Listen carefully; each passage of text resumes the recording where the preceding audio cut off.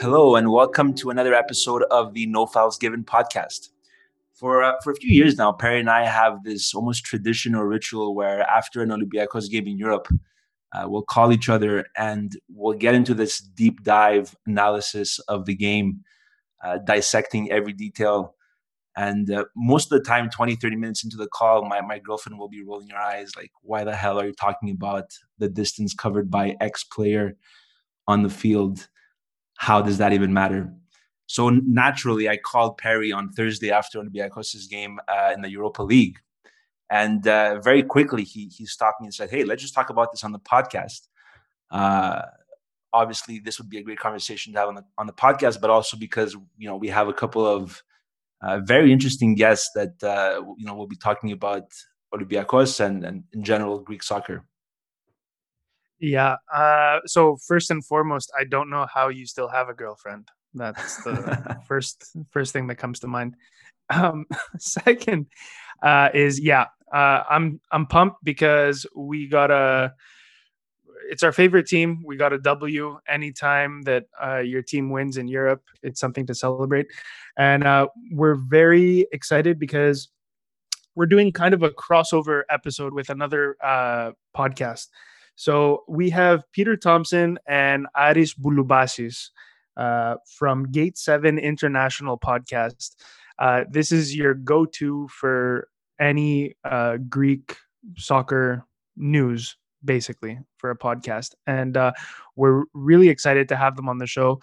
I'm going to have them introduce themselves here in a second. And because today's episode is going to be focused on Greek soccer, I want them to introduce themselves and tell us about the Greek soccer team that they fell in love with and that kind of is the reason that they do what they do with their podcast. And they'll talk about more about their show later on. So Peter, Ari, I don't know who wants to go first, but Peter?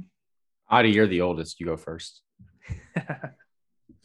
Thank you guys so much for having us. I'm Adi. It's a pleasure to be here. I'm so excited.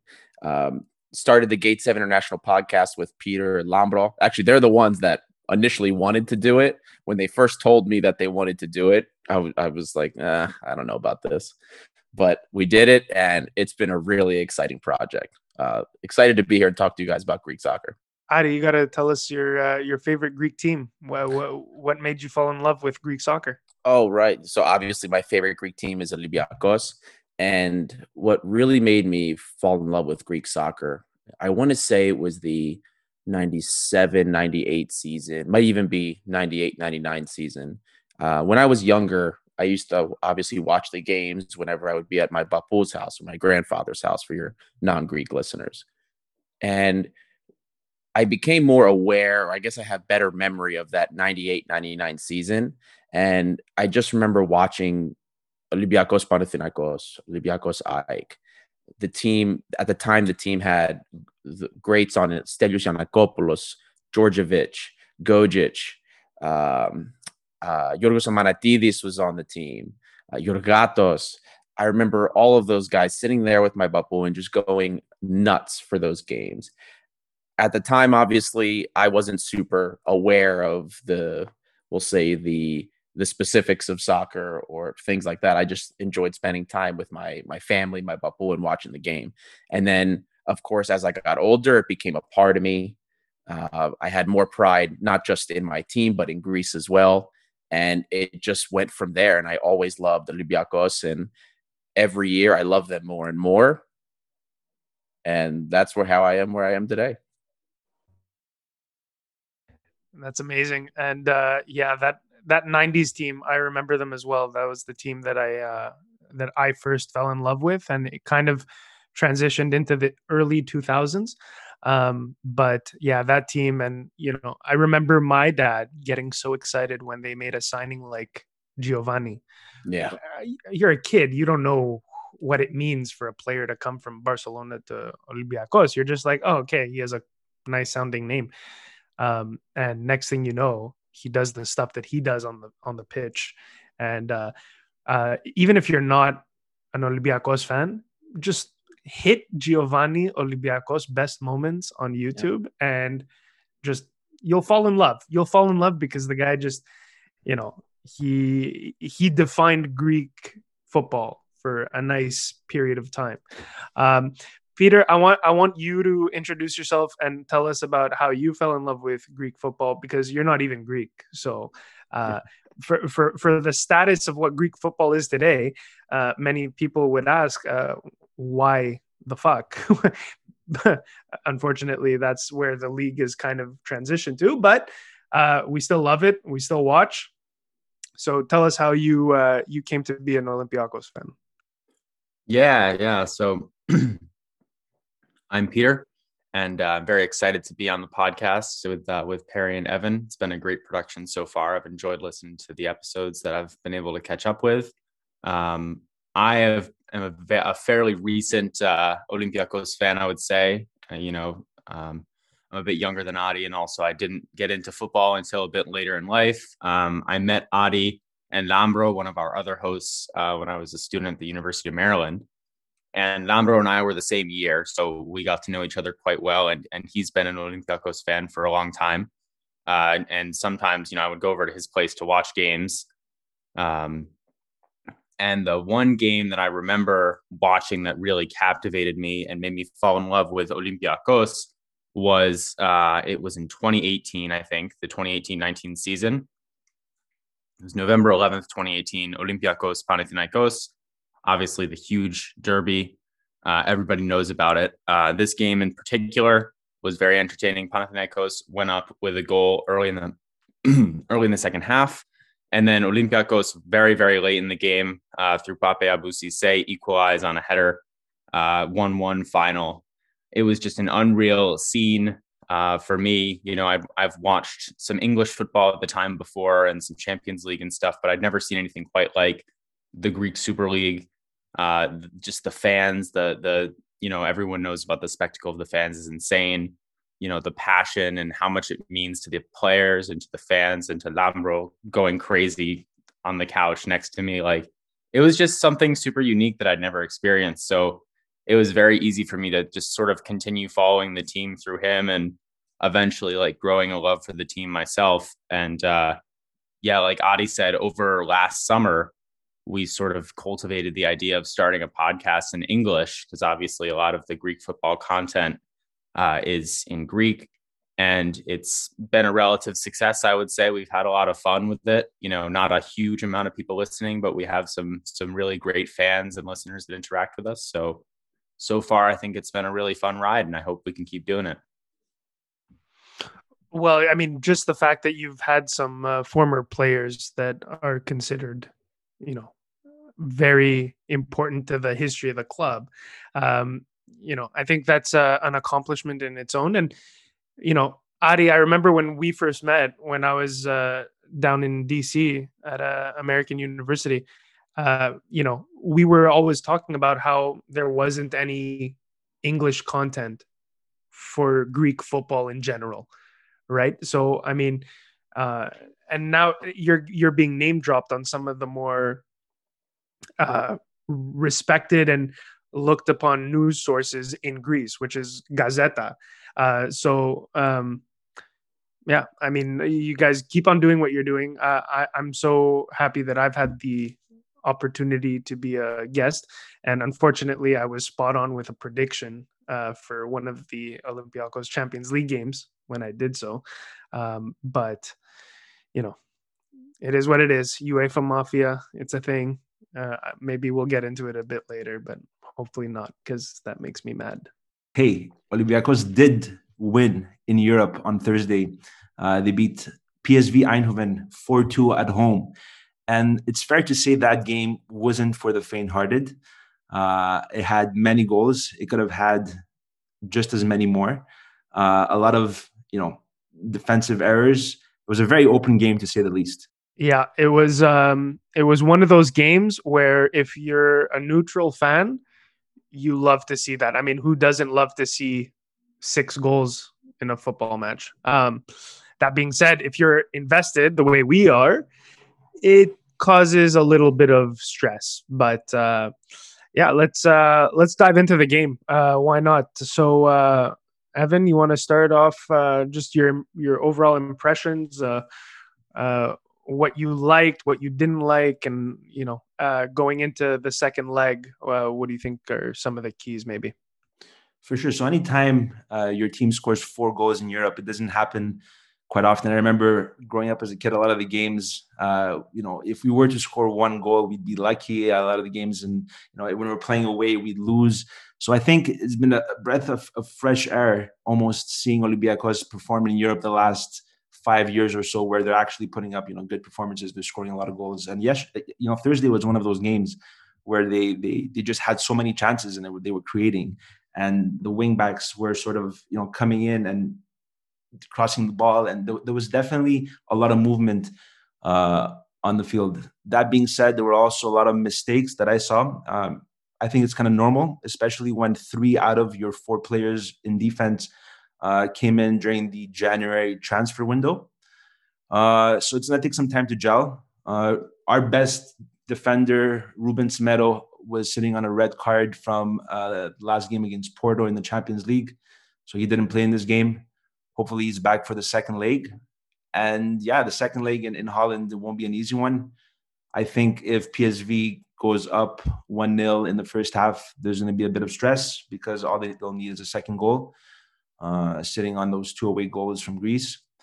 But I'm confident. I'm really confident that Olympiacos will score in Holland as well, which will make it easier for them. And yeah, I can't wait till next week. I mean, if we get even half of the sort of show we got on Thursday, we're in for a nice game. Absolutely. And,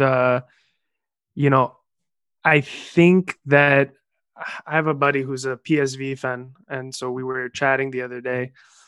And, their midfielder, Sankare, he picked up a card. He's not going to be in the next leg. And it's going to be very interesting because the PSV's manager has been taking a lot of he's been under the gun in Dutch media and fans because he plays with 2 defensive midfielders. And, modern football kind of says, you only need the one. So they only have one other player for that position. And so it's going to be interesting to see, tactically, they might have to adjust and play something out of their 4-2-2-2 that they've been playing.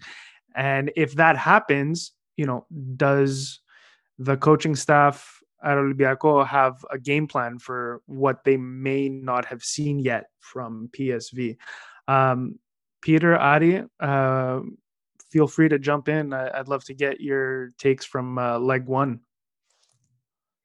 The first leg pretty much played out kind of how we expected. We knew it was going to be pretty open. We had spoken previously with Thijs Verhaar, a Dutch journalist that covers pretty much all things in Dutch football. And he said the same thing. PSV plays pretty open. We're quite offensive as well. We knew there was going to be goals in this game. I didn't know if there was going to be this many, 6 goals, but we were expecting, I think, like a 2-2, maybe even a 3-1, something like that. And that's exactly what we got. The Dutch team plays very openly, but they left a lot of weaknesses, mainly in that center back area. And Thijs had mentioned this to us as well. Attack the center backs. That's their weakest point. We had watched a lot of film on PSV as well. Their left center back, whether it was Rosario or whether it was Baumgartel, horrible players. And you need to attack them. All of the highest X-goal threats. And for your audience that don't know what X-goal is just it's an algorithm that takes the position of a ball that the player has and the type of shot, where it's from, and they average it. It's an exponentially weighted moving average from the past 5 years to determine what the likelihood is out of 100 times if you made that shot, if you would score it. So most of the highest threatening chances against PSV are attacking the center backs, especially the left center back. And you could see, man, Baumgartel had a hard time. This poor guy couldn't complete passes, couldn't close anybody down. And that's the weakness. And I got to tell you, going into the second leg, I don't see how the goals stop. PSV has to open up. They're going to have to attack us, and they are ripe for the counter. So I'm excited to see what the second leg has to hold, and I am quite positive going into it. What was that center back's name that came in, the sub? What was his name? Baumgartel. Okay. At one point, the announcer on DAZN said that he was Olympiacos' best player, and I was just he absolutely roasted the guy in that moment, and it's just like, have some professionalism. Like, what are you doing calling the guy like? And to be fair, by the end of the game, he had kind of found his footing. It took him a while, but towards the end, he was actually sending up some passes that were leading to some attacks. But man, and you know, when he came on, just before he came on as a sub, there was an injury to the other center back, and that's when Olympiacos, you know, there were shouts from the bench to press and be more aggressive because they had the man advantage, and it actually ended up resulting in a goal. So yeah, they did some damage on that defense, and like you said, they scored 4 goals on them, and they didn't have to open up in this first game. That was just PSV doing PSV things. And we kind of knew it was going to happen because they also played against PAOK, another Greek team in the group stage, and the games were very similar to that. You know, I remember PAOK scored 3 goals in a matter of 10 minutes in the first game between them, and then in the second, PSV just torched them out of nowhere. So, you know, this leg is definitely not done yet, but with Semedo coming back, I don't see how Olympiacos doesn't go through. But again, it's Europe. UEFA Mafia is a thing. A quick red card to someone, and next thing you know, I'm breaking furniture. So, Peter, what were your thoughts on leg 1? Harry, first of all, I can't believe you've just gone and said that. There's no way that this could go wrong. Like, my God. If, like, one of you guys is a Liverpool fan, right? Is it Evan is a Liverpool fan? Okay. That's right. Like, clearly, like Messi last year or 2 years ago was saying, oh, it won't go wrong. No way. And then, like, Trent corner taken quickly, like, come back from, 3-0 down. Like, this is these ties in Champions League and Europa League, like, they are never over. It's like the stuff you see is just ridiculous. So I just want to preface that, you know, I'm pretty happy with the result. I wish we would have gotten maybe 5 goals. Obviously, would have put a little bit of extra security on the tie, but overall, a 2-goal victory. You know, only conceded 2 to a team that has not been held scoreless all season long, I don't believe. That's pretty good. Scoring 4 goals is excellent. The goals were beautiful to watch as well. Shout out Jan Villa. He was not 100% for folks who haven't been following the team leading up to the game. We didn't believe he would play on Thursday, and he came in, put an excellent shift, scored an absolutely gorgeous goal that was really big for the momentum of the team. So huge shout out to Jan Villa. Yeah, I mean, like Adi said, this game was absolutely unreal to watch. I think the team did a really good job. Pretty much everybody played well. Pedro Martins, the manager, made some really good changes, I think. In the second half, he put on the 3 Greek players, Masouras, Brousai, and Androutsos, maybe around the 80th minute, 75th minute. And then shortly after, we really put the pressure on PSV and scored that absolutely crucial 4th goal. Folks, if we were going to win that game 3-2, I was going to treat that like a draw because it's so easy to go into Eindhoven and lose by 1 goal. I was not going to be happy with 3-2. I was going to treat that like it wasn't a win. So for Masouras to score that goal and the beautiful goal that it was, that felt like a winner to me. Huge moment. And for him to rebound from Panathinaikos, for folks who aren't familiar, this is the same guy who missed an absolute sitter against our biggest rivals, Panathinaikos, down 2-1 at a crucial moment. And so it's good for him to come back and actually, convert the chance. Overall, yeah, very exciting game. I was screaming at the top of my lungs every time we scored. Unreal finish, and I just got to hope that we don't have anything catastrophic happen next week. Need to make a quick correction too. I said Rosario earlier, but it was Boscagli was the center back. So my bad. No, it's quite all right. Yeah, I think it's crazy how the Masuras goal was basically shot for shot the exact same chance he missed with Panathinaikos. So, I mean, that's what you want to see, right? You want to see players kind of fix their mistakes, and that's what he did. And to be honest, I didn't mind losing to Panathinaikos just because, there is literally nothing this team has to focus on right now other than European competition. I know it sucks. This team, this Pedro Martins team, which has been worked on now, it's in year 3 of this project. It's a shame that they can't quite get that undefeated. And it's something that's evaded Olympiacos for their entire history, right? Panathinaikos have an undefeated season.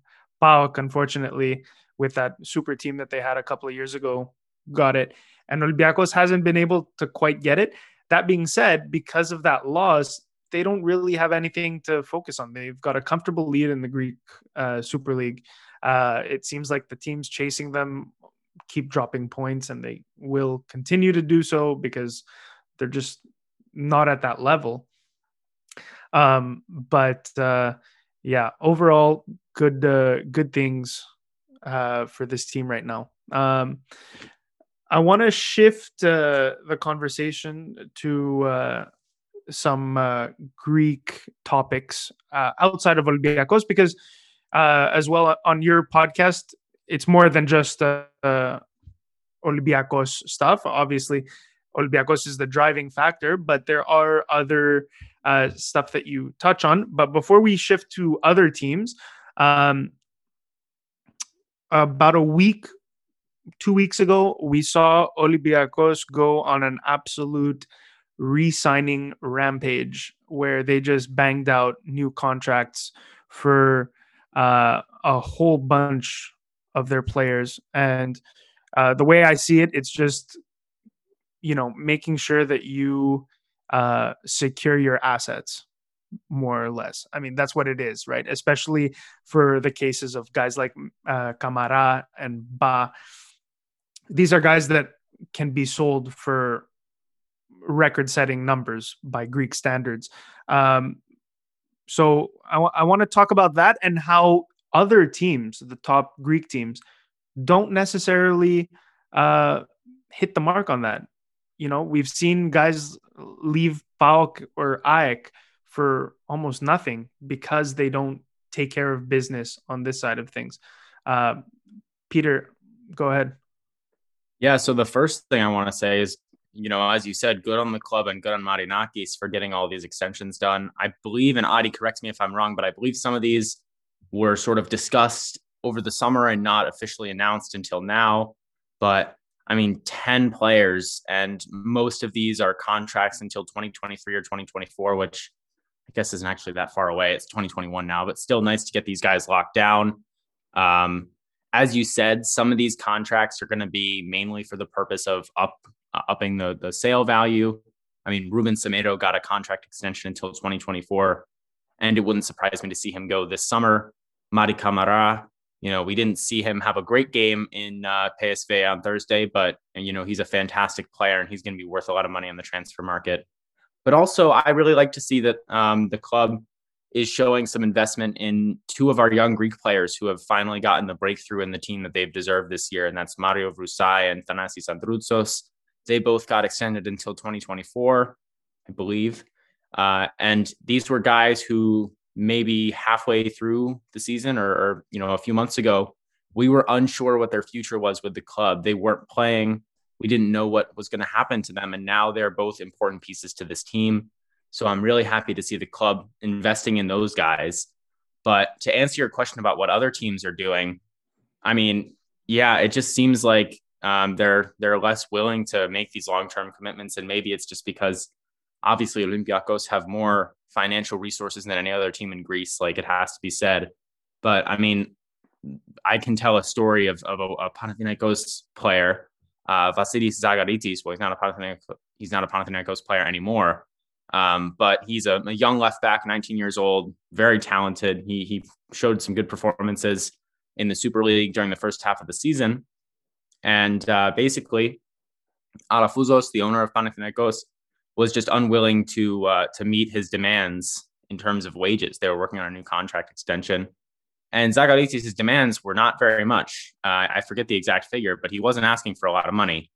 And Alafouzos was not willing to reach that number with him. And so they ended up selling Zagaritis to Parma in Italy for like 500,000 euros. You know, as a very talented young Greek player out the door for not very much money. And of course, you know, a lot of these teams have debt to deal with as well. Panathinaikos had the debt for a long time. They are starting to do a good job to lower that debt down. Of course, they had the whole debacle of being banned from Europe. PAOK had the debt that forced them to sell a lot of their key players at a relatively untimely moment. They basically waited until right before their Champions League qualifier game and sold all their players. I don't know why.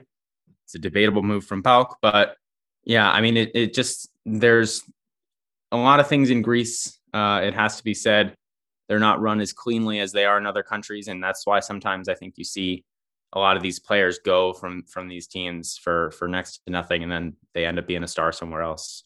I just wanted to mention another player that also got an extension at Olympiacos is El Arabi. And some would question this new contract just based on his age. But it's important to mention a lot of teams from the Middle East have been knocking on Olympiacos' door the last 6 months for this player.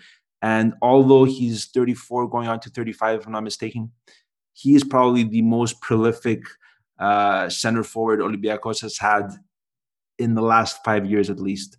And he just has a sense for the net, and even outside the box, where, you know, a lot of the modern day football requires the center forward to be agile outside the box and not just be, you know, unidimensional. I think El Arabi provides that for Olympiacos, and I'm honestly really excited that he's continuing. And true, for, you know, the current times, a €2 million contract at a Greek soccer club is very high. He is the highest paid player in the league, but I think well deserved.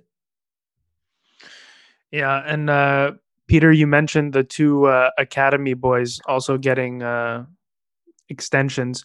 Having worked in an academy myself, you know, that's the kind of thing that I love to see.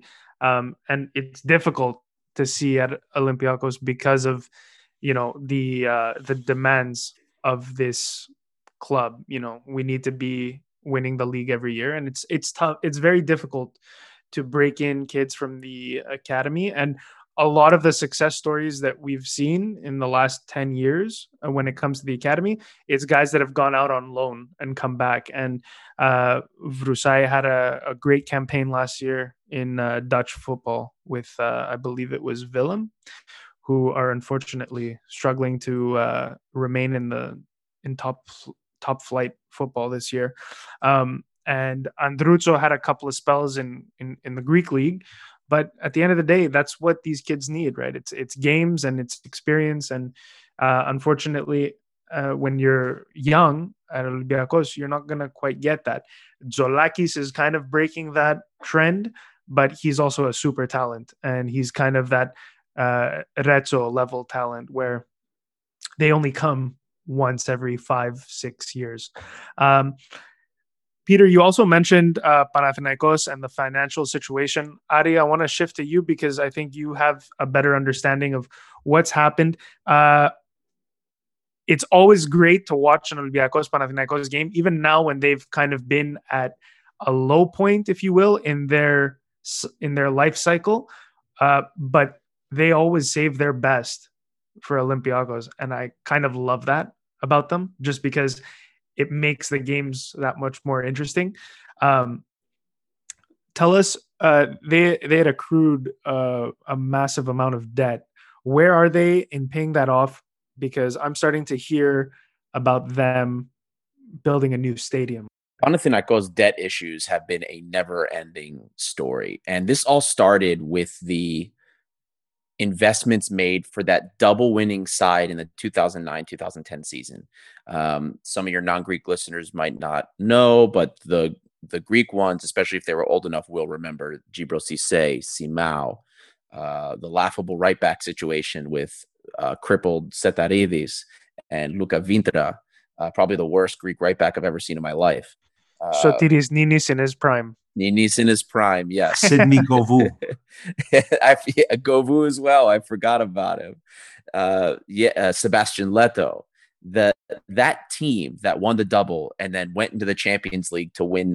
They were the first Greek team to not win a single game in a Champions League campaign.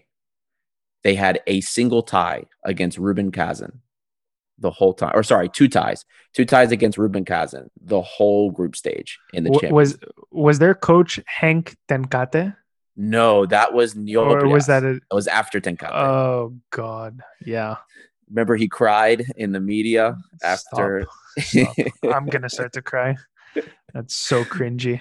So but what went into that double winning side, Panathinaikos had this like weird triumvirate of owners back then. Tsigar, I guess Varnogiannis when they were kind of divesting from the club, and then Alafouzos was a minority owner. Was Pateras in there as well? Pateras technically had pulled out already. He was still a part of the club spiritually, I guess, because everyone used to reference him. He was like the long lost father, but he had technically pulled out before then. His money was out. And if you guys remember in 2011, 2012, he was spearheading that sham of an investigation into Marinaki with spliced tapes. That's something wholly different we can get into. But that's what the buildup and where this debt started. We found out that some of the deals they made to get players like Cissé and Govou and, not so much Leto, but some of their other players were ridiculously inflated contracts that they could never support. And even when they got their Champions League winnings from the following season, they didn't come out of that season in the black. They were actually in the red by like almost 20 million euros. And in 2011, 2012, their debt figure was over 9 figures. They had at one point it was reported that they had 110 million euros of debt. This was in 2012 when they started the Panathinaikos Fan Alliance to try and get an investment from fans into the club, like crowdsourcing. It was a mess. And then, of course, God knows what was taken by the owners. Tsigar left, everybody left, and Alafouzos was the only one. And he tried to find owners or other people to buy the club. Nothing worked out. There was that deal with that random Saudi prince. God knows if that was even real. Al Saad bin Sahad something. And then, of course, a few years ago, there was Pam Ping Pong Sat, the Malaysian guy, who then turned out to be involved with 1MDB. A nightmare of shady deals to try and sell the club. But the debt was crazy. And credit to Alafouzos.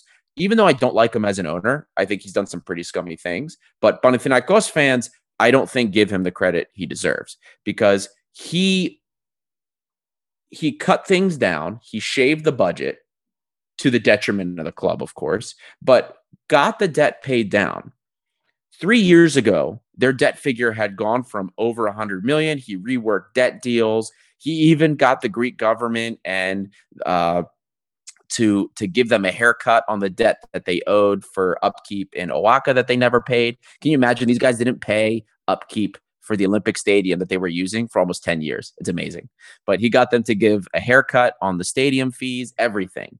3 years ago, the debt was under 50 million euro, which was huge. Then Alafouzos started investing his own money, despite him saying he wouldn't again.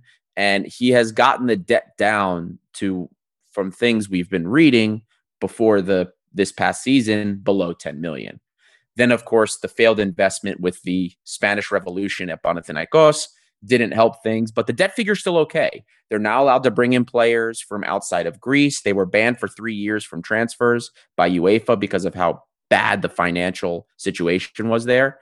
But right now, they're stable. You're not going to see them making huge splurges. They're not in that kind of position, but they have something here. They're healthy. They can make moves. And of we'll say the big clubs of Greece, historically big clubs in Greece, I believe they're currently in the healthiest position with the product they have on the field. Undefeated so far after the new year. And I'm hoping that this sees them kind of come back to their previous glory, because this league needs a healthy Panathinaikos. I'm sorry. PAOK and AEK are not challenging Olympiakos. They're not pushing Olympiakos to be the next thing. Small clubs, one's a small club in northern Greece in Thessaloniki, the other's a small club in Athens. Neither of them have European pedigree. They can't do anything in Europe. They have terrible owners. That's it. We need a healthy Panathinaikos because they're the only ones that are going to push Olympiakos to do more and help push Greece to bring the coefficient up further. It's interesting that you mention them both as small clubs, as they've each won a league title in the last 3 years. So I'm sure I'm sure their fans would love to argue you on that point, but no, it's that's a great rundown of Panathinaikos, and they just beat this great Olympiakos team. I actually didn't know that the game was going to be played at Leoforo, their traditional home ground, until the morning of the game. And when I saw that, it just hit me like it slapped me in the face like a bad omen. It's like I knew it wasn't going to go well. And Panathinaikos is one of the strangest cases I've ever seen right now, because it seems like the players are so unhappy with the coaching staff, where you're seeing them go to the owner and complain about the coach. And in specific, I believe it's a couple of his assistants. And yet they go out week by week and they're getting results. They're not playing the most attractive brand of football, but they are getting results. They've been the hottest team, like you said, since the restart of the season, and it goes even further than that. And I agree. That's where we want Panathinaikos to be. We need healthy competition in Greece. I want to shift over to one of the two small clubs that you referenced. In particular, I want to get into PAOK because they have a diamond on that squad. They have an absolute top-level talent that Club Brugge in Belgium was ready to dish out 10 million euros in this past transfer window to get him. I've been told that they are very high on this player, and they're not the only ones that have taken a notice of this kid, Zolis, in PAOK. I want to get your take on that player and what he can mean for possibly the national team as well. Well, he's top. He's worth what Club Brugge are going for. I believe that. He's incredibly talented at such a young age. He jumped on the scene. PAOK, we call them a small club because they are a small club, but they've done a decent job with their academy, I think. And Zolis is a good example of that. He's put on some great performances at the biggest stage, which for PAOK is, Champions League qualifiers and Europa League, but still for a Greek player at his age to be doing that, nobody else is. He is, I think, on the European scene, sort of just starting to break the international headlines. And I think he deserves that. Not to sound like I hate PAOK, I think it's just a thing about Greek teams in general, Olympiakos included. Like, the best thing for a lot of these young Greek players is to get out of Greece and go somewhere where they can, potentially be relieved of the pressure of being a young Greek player with all this expectation. Think about Ninis, Fetfadzidis, like, these kids can't catch a break. Everyone's following them around. Like, nobody wants to be like that. And in Greece, it's, when you're Greek in Greece, it's just unlike anywhere else. We had one of our PSV guests, and we were talking about this mentality, and they were saying in Holland, in the Netherlands, it's the exact opposite. Like, the young Dutch kids are, they're treated much more fairly. They're like, oh, it's okay, you can take time, like this will be all right. That there's a much more cautious mentality, and some players need that. And so for players like Jolis, I mean, he doesn't seem like the type that's afraid of anything. He shows up in big games. Sometimes he's still a bit inconsistent, still has places he can improve, but I feel like a move overseas for him would be really beneficial. Also, I don't want to be playing against him anymore. And hopefully we can see him more in the Greek national team as well, which is maybe something we'll get to, because he definitely deserves more time for the Ethniki, even at his age. Yeah, and I think other than Club Brugge, there was also Leipzig, Brighton in the EPL, and Manchester United that showed some interest. Wow, Perry.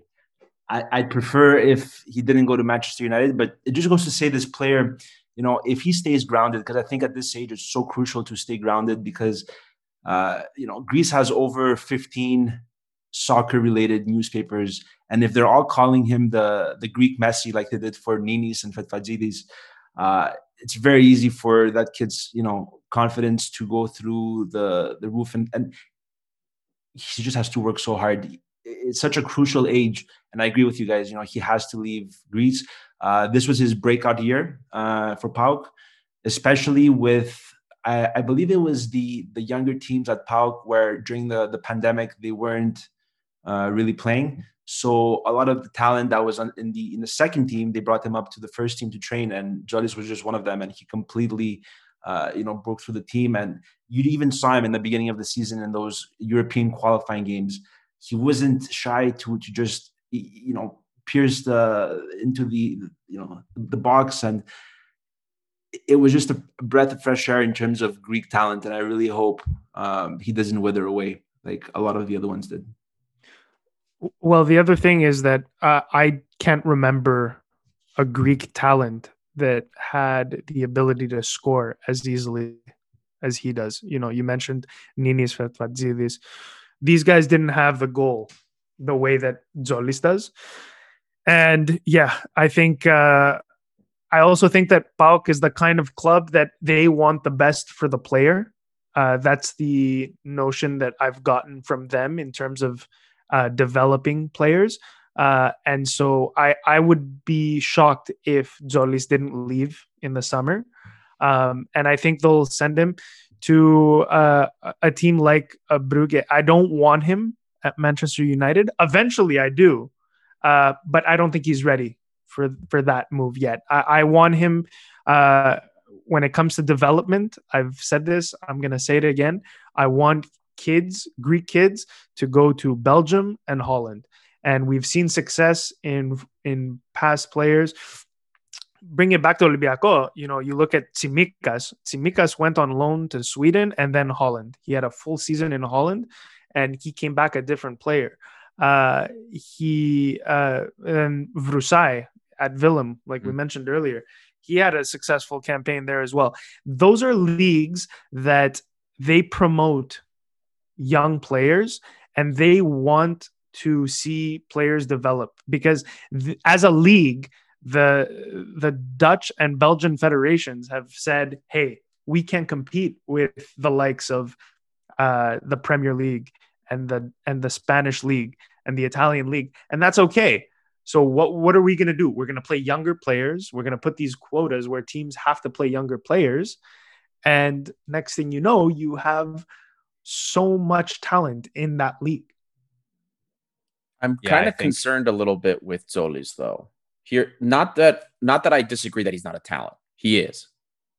He's at the forefront of the young Greek players that are available, without question. But I feel like we're hitting the gas a little too hard with him right now, primarily because he has not scored or really contributed a lot of productivity in any derby matches. The best team that he has scored against, or we'll say produced against, is Asteras Tripolis. He has done nothing in any derby. He has done nothing against Olympiacos. Wait, in terms of that production. To be fair, didn't he score a brace against Besiktas in the Champions League qualifiers? Yes, he did. And he did also score against Omonia as well. Right. But based on how Besiktas is playing and Omonia, we have to temper our expectations a little bit. All of his goals, Lamia, Larissa, Ofi, these are bottom dwellers in the Greek Super League. So part of me is concerned, and Panetolikos, of course. Literally, we're talking about the worst 3 teams in the Greek Super League right now.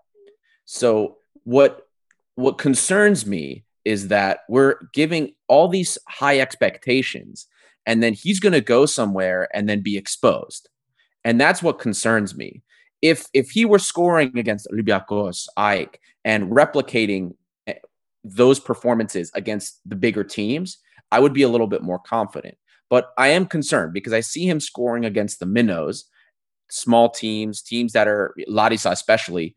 He had the hat trick against Larissa, and they're easily getting relegated. Worst team in the league by far. Not that there isn't something to it that he can actually do it, because if it were that easy, everybody would do it, right? But the fact that it's only happening against these bottom tier teams is concerning to me.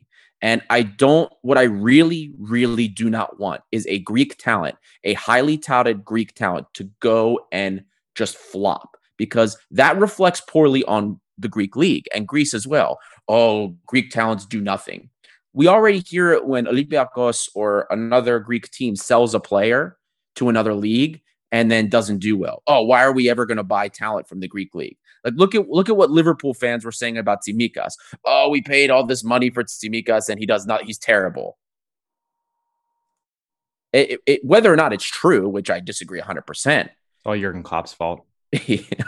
But that's what happens. Yeah, to be fair, it's hard to displace arguably one of the best left backs in the world right now in Andy Robertson. So I think he'll get his chance. He needs a rest. Andy needs a rest. There's no argument that Robertson's top, but he needs a day off, mate. Give him a day off. Yeah, I think with Liverpool being out of the FA Cup and the League Cup, and now the only competitions are really the EPL and the Champions League. Those are sort of the ones that you want your best players to play in. You're in no competition now. That's how bad your team is. I thought the focus of this episode was the Greek It league, was, so but Liverpool came up. I'm not going to rip you for your team being so bad the last month. Jolly is a very important player for the Greek national team moving forward. And okay, yes, we played against, the PAOK played against teams that, let's say, are part of countries that have a pretty bad coefficient in Europe. But let's not forget where Greece has fallen. If you look at the standings, on paper, the Greek league is below the Cypriot league at the moment. And this, it hurts me to say, because when was it? It wasn't even 10 years ago when Olympiacos, Panathinaikos, and AEK were all 3 competing in the group stage of the Champions League. When will we ever see that again? Now Olympiacos, or whoever wins the Greek league, will have to play at least 2 or 3 qualifying rounds in order to get into the group stage. Four qualifying rounds. It pains me to hear that. Just knowing that within my lifetime, I witnessed all 3 Greek teams in the Champions League group stage. It's bad. Yeah, it's really bad. We actually just discussed briefly the coefficient after the PSV game, and Greece are still sitting in that 18th spot, competing with countries like Serbia, Czech Republic, Israel, Cyprus. These are the countries whose UEFA value is just as good, if not maybe a little bit better than ours in many respects. So it is bad. We are in right now, or in the last 3 years, we can consider them the dark ages of Greek football. It's the worst our teams have been and the worst performances we've had in Europe. Now, there is a silver lining here, guys, though, because the Turkish league, which has been always pretty far up there, at least further than us for the last 10 years at least, has been super poor. And this year especially. The advent of Istanbul Başakşehir, Erdogan's team, has meant the detriment of the Turkish league. And they are falling like a brick. If Olympiacos makes it out of this round, Greece will, for the first time in over a decade, be above the Turkish league in terms of the UEFA coefficients. So we're going to be in better position. I think we're seeing the light at the end of the tunnel now with improvements from not just Olympiacos, but now Panathinaikos seeming like they're getting their act together. If I can make some adjustments, especially with their defense, Balk going through some growing pains, I think we're going to see better in the future based on what's been going on. But yeah, it's a bad situation. But I think there's some good things in store. We just have to get there and then hope that more clubs adopt the model that Olympiacos has when it comes to trying to be a developing club, make some investments in the academies. Same thing Balk is doing and what Panathinaikos has pretty much always done. If we can continue with that, I think we will see better things from Greece. And to be fair, I don't think that the UEFA coefficient that Greece has is indicative of the quality of the league. However, unfortunately for Greece, teams just don't perform early on in the qualifying campaigns. And we saw it again this year with Ari. And it's a real shame because Ari is playing some of the best football in Greece right now.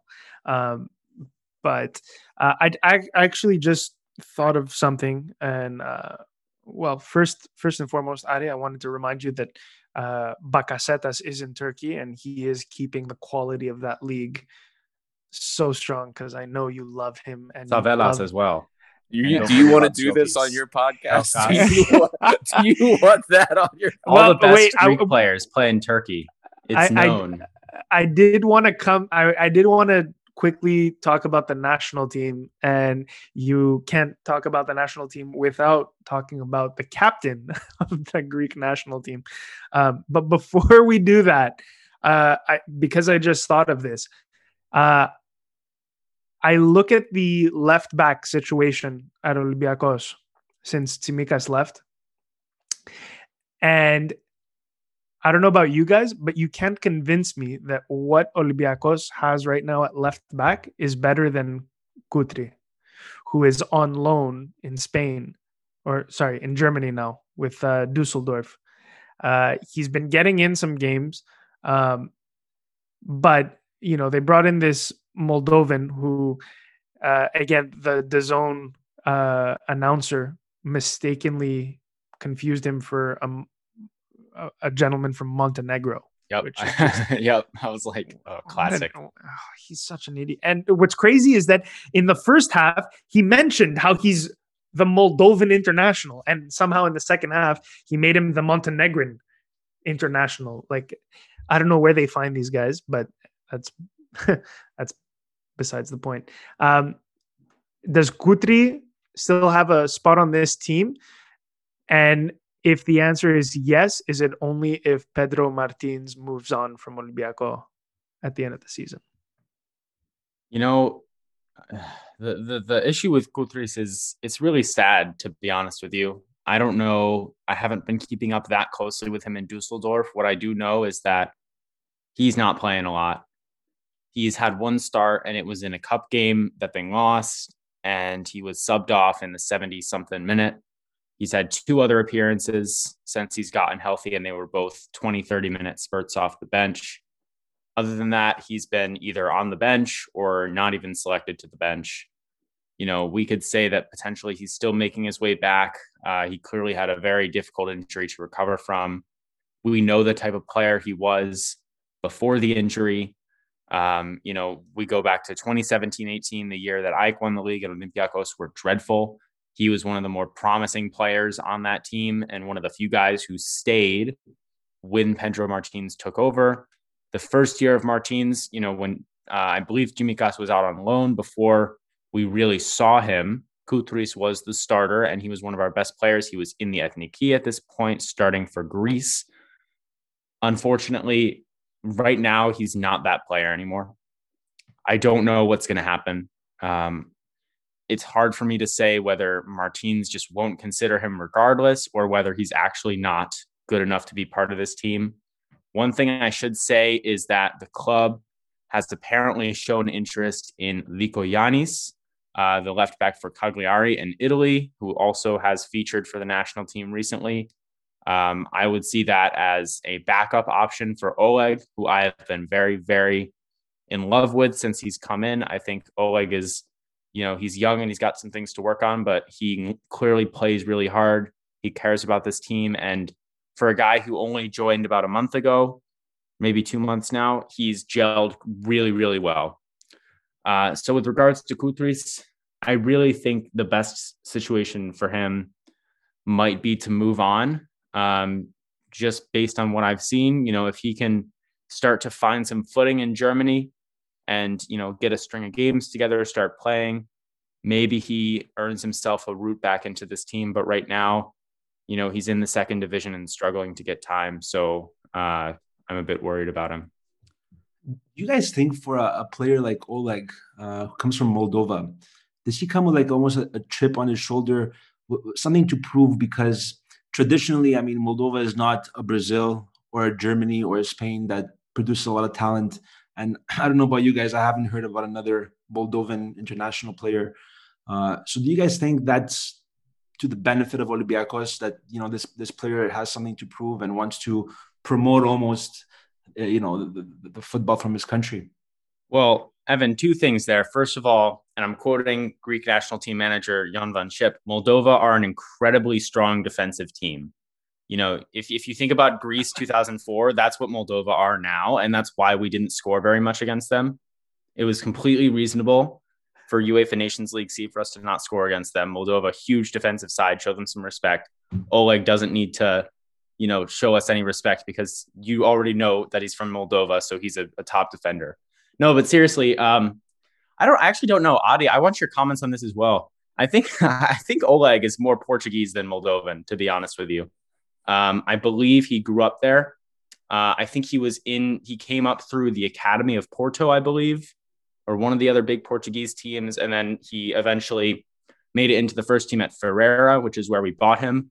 One thing I will say about Oleg, though, we were looking at him. We obviously wanted a left back. He was one of the options we were considering. Porto were also looking at him as a backup for their left back, Zaidu Sanusi, who they also stole from us. So we were fuming when this rumor came in that Porto were going to get him. But Oleg said, no, I don't want to play for Porto. I want to go somewhere where I'm going to be the starter, where I'm going to get time, and where I'm going to be able to compete. And he said no to Porto and ended up signing for Olympiacos. So in that sense, I think he might feel like he has something to prove. Maybe he's got a bit of a chip on his shoulder from Porto just bringing him in to be a backup. Zaidu's a very good player, to be fair to him. And I think Oleg, showing us that he wants to play is really enough for me. And I think he has the chip on his shoulder for that reason. But I really don't know, how much he feels connected to Moldova. I'm pretty sure he's like very Portuguese and just plays for Moldova because he has the eligibility, and probably it's easier to get in there than into Portugal. Peter, you pretty much hit the nail on the head. I mean, the chip is on his shoulder, but from Porto. So I don't know how true this is, but we kept hearing that when we were looking at Rebchuk, that Porto had this clause that they get first right to purchase back from Paco Ferreira or wherever it was that he was. Yeah, they had first right to get back. To get him back. So he was there, and it was more as like, I guess, for development reasons. But I think he took that personally, because instead of them trying to bring him into the team this past summer, they brought in Zaidu Sanusi instead. And I think he took that personally. And he also knew, hey, look, I'm going there as a backup because Zaidu is going to be first choice. He's had a pretty solid season, and he didn't want to be a backup. And at the same time, players know when they come to Olympiacos, they're going to get looks. They do well in Greece. They have a couple of good performances in Europe. That is the stage for them. And it's happened before with many players. Olympiacos is starting to build this reputation now, not just as a second chance saloon for out of favor players, but a stepping stone for players that are like in between, that they're already not like academy. They're not really prospects. They're professional players, but they haven't quite reached that developed potential yet. So we're getting that reputation, and that's what he wanted, and more power to him. And it's definitely going to benefit him in the end. For Kutris, I have always been one of the proponents that situation has been completely mishandled. I love Gutierrez. He has a lot to offer this team. I know the injury was bad, and I think the loan move puts pressure off of him in a respect because he's in a team that's going to let him go and then play him. And he's been playing a lot more now. Since December, he's been playing a lot more, and the guy is doing pretty well in my opinion, at least. He's solid on the dribble. He still has pretty good pace considering he's now had that knee injury. And I can tell you after having 2 of them, you slow down. You're not going to have the speed that you once had. Second, he's averaging almost 5 crosses a game. That's Tsimikas level production from a wingback on the offensive end. Now, is it in second division Germany? Yeah, but these are signs that we like to see. So not that I'm against the Liko Yannis move, because a former academy product coming back to Olympiacos is pretty cool. But at the same time, we have a guy that's done the job for us and had the starting spot over Tsimikas for a while. And it wasn't until Tsimikas' breakout season that he hit the bench. I still think something happened between Gutierrez and Martins, which is why this happened. There's something went on in the back room that we don't know about, that we're not privy to, because there's really no explanation for it. Yeah, I had that conversation with my dad yesterday, and we came to the same conclusion. Something must have happened behind closed doors that we're not privy to, that kind of soured that relationship. And there's nothing wrong with that. Listen, it happens, right? It happens in everyday relationships that you have with coworkers or whatever it may be. But the Liko Yanni thing is a nice story. I think he's one of the best stories to come out of the Olympiacos Academy in the last 10 years. So anytime an academy kid comes back, I'm all for it.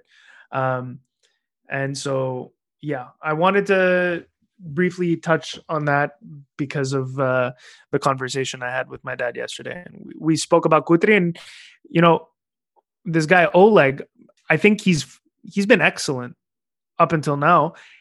He just leaves something to be desired in the other team's final third. That's the way I see it.